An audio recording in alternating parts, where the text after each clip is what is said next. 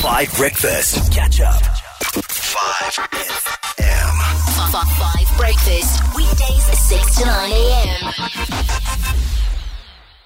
Spinning the bad news into good news. Only the Spindzoctor on 5 Breakfast. Now, a reminder again, if you've just heard this feature for the first time, Xoli is showing you how the news is spun from bad news to good news because she happens to be very good at this. And so it's not necessarily her thoughts, feelings, and opinions. For those of you who don't know, VBS Bank collapsed a number of years ago. And unfortunately and tragically, in suspect circumstances, millions of generally poorer rural South Africans lost all their money and all their savings, and it's not coming back. And it's a bit horrifying. And VBS Bank seemed to make a lot of suspect payments to EFF members over the years, and the EFF leadership has been constantly dodging allegations and attempted inquiries and even court investigations into these suspect payments from this bank that then collapsed. And this week, Xoli, it was discovered that EFF leader Floyd Shivambu did not disclose payments to the value of, was it 180,000 rand? Correct. From VBS Bank before it collapsed. And now Xoli is going to tell us why that's a good thing. Yeah, here we go.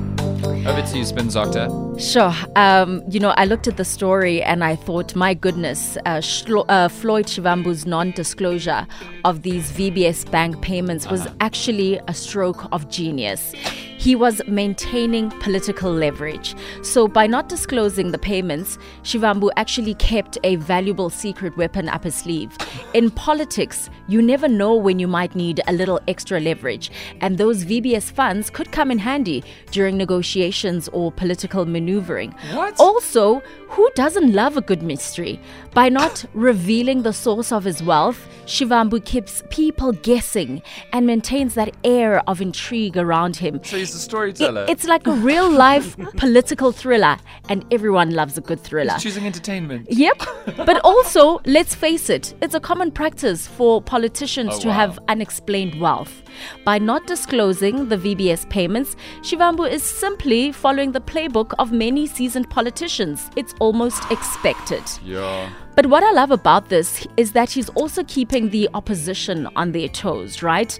Unpredictability is a powerful tool, guys. Okay. By not disclosing the payments, Shivambu keeps the opposition guessing, and it forces them to actually expend energy on speculating rather than focusing on their own agendas. Yo. That is simply amazing. Xoli. He is also supporting businesses. Floyd Shivambu's financial activities have actually been a boom to local businesses. We look at the likes of Gucci, Louis Vuitton, tailored suits from designers. That's job creation there.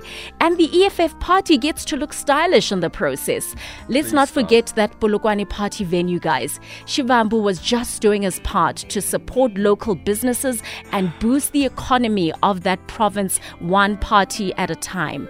But finally, I must say I'm disappointed in the ethics committee. Just because he didn't declare the 180,000 rand, they've decided to dock 9 days of his salary.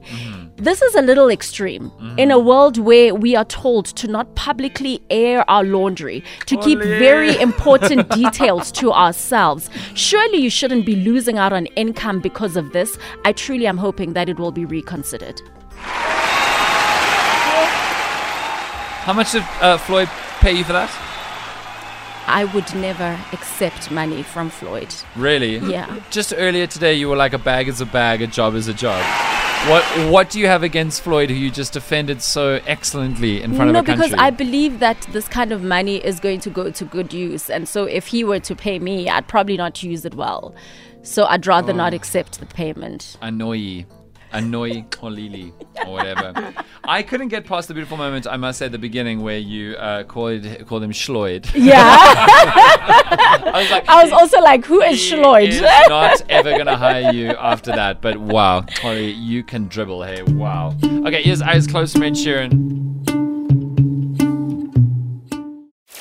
Catch up on some of the best moments from 5 Breakfast by going to 5FM's catch-up page on the 5FM app or 5FM.co.za.